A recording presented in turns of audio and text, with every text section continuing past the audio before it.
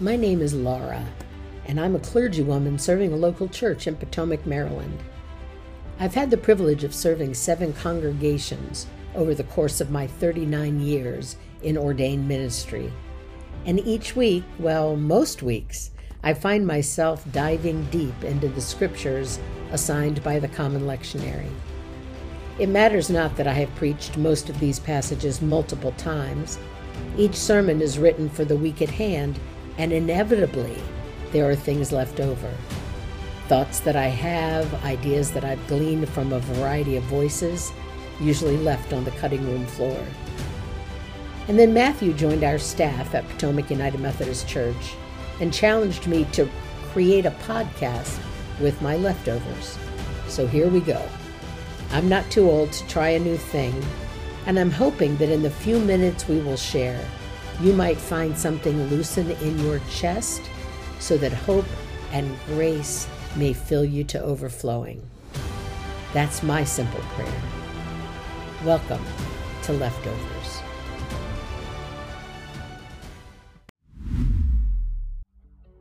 It's October, and everyone is wearing pink. I like pink, though purple is my favorite color.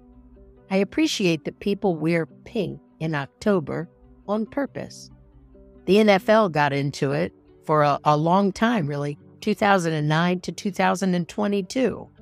They led with the intentionality of raising awareness and support for breast cancer research. During that time, they raised $15 million by wearing pink sneakers and gloves during their games and then auctioning them off at the end of the season.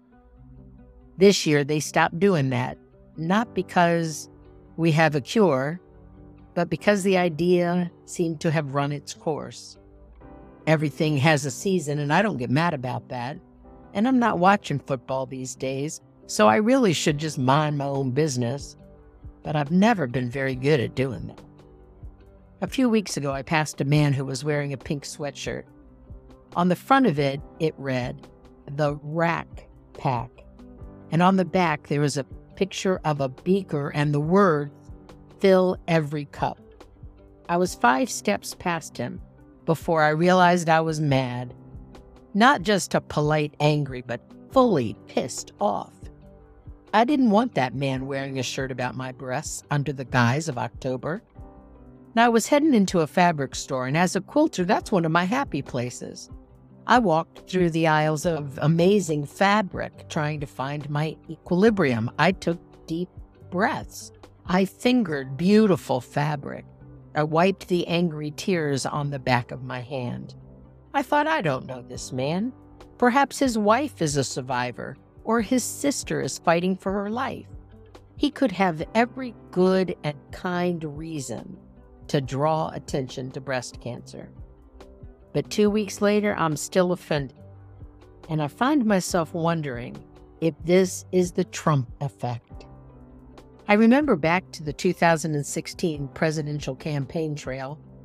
Donald Trump, up until that moment in history, had used his power and prestige to be a reality television show star. And in that role, he unapologetically acknowledged that he put his hands on women without their consent, as if it was his right as a man to do so. When he became the Republican candidate for the President of the United States, a tape was leaked to the press. It showed him in conversation with Billy Bush, where he said, "They let you do anything you want. Grab them by the pussy. You can get away with anything you want." And I thought for sure at that time that such a statement would disqualify him from being my president. But we all know how that worked out. In the aftermath of the release of the statement, however, the social media outlet known as Twitter went nuts. For weeks, thousands of women told their stories of sexual abuse. From friends, total strangers, family members, classmates, a spouse, co-workers. All the stories, in their own ways, spoke about shame, feelings of violation, and the scars each moment created in the core of her being. Every one of them was told by the offender and others that what they were describing was no big deal. In the United States of America, 1 in 5 women will be raped in her lifetime. Every 68 seconds, an American is sexually assaulted, and every 9 minutes, it's a child. 1 in 4 girls will be sexually assaulted before she turns 18. If I added the statistics for women worldwide, we wouldn't be able to sit down for a week. We're women.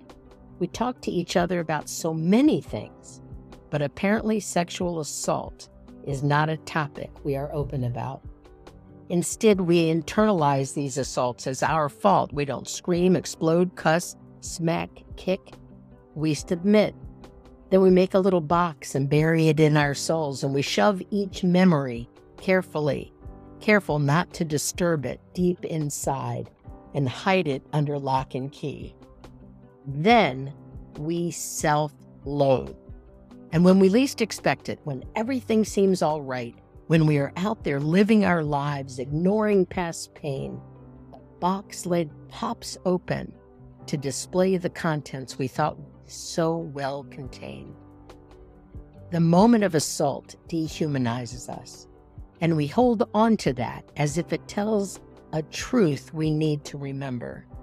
We accept the thought that someone else has a right to make decisions about our bodies, that someone else might be entitled to use our bodies without our expressed permission. I wonder how many women on any given day are walking around trying to get the lid back on the box and failing. It's an old, old story, one that forever repeats, each generation unaware because we keep our experiences silent. I feel compelled to proclaim a different reality into the hearts and minds of women folk. So I've been mining the scriptures for a retelling of the tale, a place in God's word where women can point to a moment in Jesus that said, women are not property, chattel, or prize.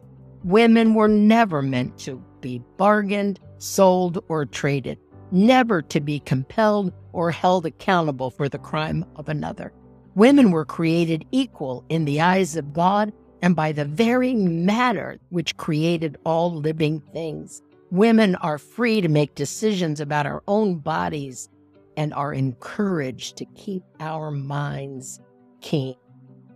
All right, now that might be a lot to ask for of a text that was written so many centuries ago. And yet, I fully rely on Jesus, and I'm rarely disappointed. So our journey today is going to take us into the Gospel of John in the 8th chapter, verses 1 through 11. Now let me just warn you, Jesus was in a stirring up frame of mind. He was trying to help the faithful wrap their minds around the truth that he was the Christ. And for their part, the faithful were spinning out, barely finishing one thought that sounded like, I'll rest him, before the next synapse of their brains wondered, maybe he is the Christ. A tug of war between the believing and the doubting was well underway among the olive trees in Jerusalem. You're welcome to take a look at it if it helps. Jesus was teaching in the temple courts, raising the temperature as he wove a tale about the love and mercy of God. A few folks tried to get him tongue-tied, and so they dragged a woman before him who had been caught in the act of adultery. Adultery was defined as any act of sex outside of marriage, and the man was not held responsible for this particular sin. It was always the fault of the woman, and the punishment was stoning. Now, I used to think stoning was a way to kill someone. I mean, they killed Stephen by stoning, but apparently that was not always the case. Sometimes they stoned someone until they ran out of stones. So they brought this woman to Jesus while they rubbed the smooth stones in their pockets. I'm not naive enough to think there were only men in the crowd, nor that the crowd was filled only with adults. Stoning, after all, was a strong teaching moment. So one man spoke to Jesus. He said, Lord, there's a woman right here, caught in adultery. I mean, maybe there was an audible gasp from the crowd. He went on, Moses taught us to stone the sin out of her. What do you say?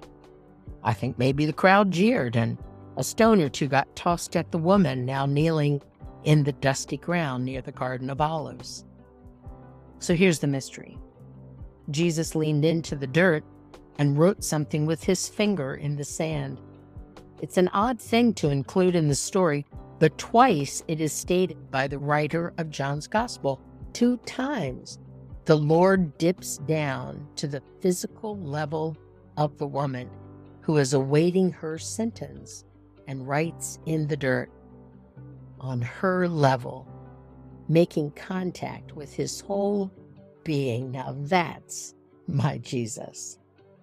His decree was not to name her blameless, but to name the crowd sinful, which somehow makes a way for my sin to be forgiven and prevents me from finding comfort in judging someone else for their sin. Go ahead, Jesus told them, but let the one of you who has never sinned cast the first stone. I wonder how long it took them to walk away. Alone with the woman, Jesus lifted her chin to see her fully. And then he helped her to stand and look around. Who is left to condemn you? And she whispered, no one? And he confirms, no one. And I don't condemn you either. So don't condemn yourself. Okay, I added that last part. But if God had known how bad things were going to get for women, I think God would have included it. Because, my friends, this is the height and breadth of the matter during this month when everyone is wearing pink. Women, do not condemn yourselves. Do not hold on to what others have written on the pages of your life. Tear them out, tear them up, burn them in the fire. We were never meant to be defined by what others have said to us or done to us. We were created to be. Within each one of us is the celebration of the one who created us. There are stories deep and profound that need to be shared from women who seek wholeness. So I say Jesus is listening. There is shame that must be shed like an extra layer of skin. We've worn it with the hope that it would protect us from the next time. Jesus replaces it with tenderness and proclaims that we are each wonderfully made for a time just like this. I am. We are. That's my Jesus. The living waters of faith flow when we who are seasoned take a younger sister's hand and proclaim, you is smart, you is kind, you is important. Blessings, my friends. Have a great week.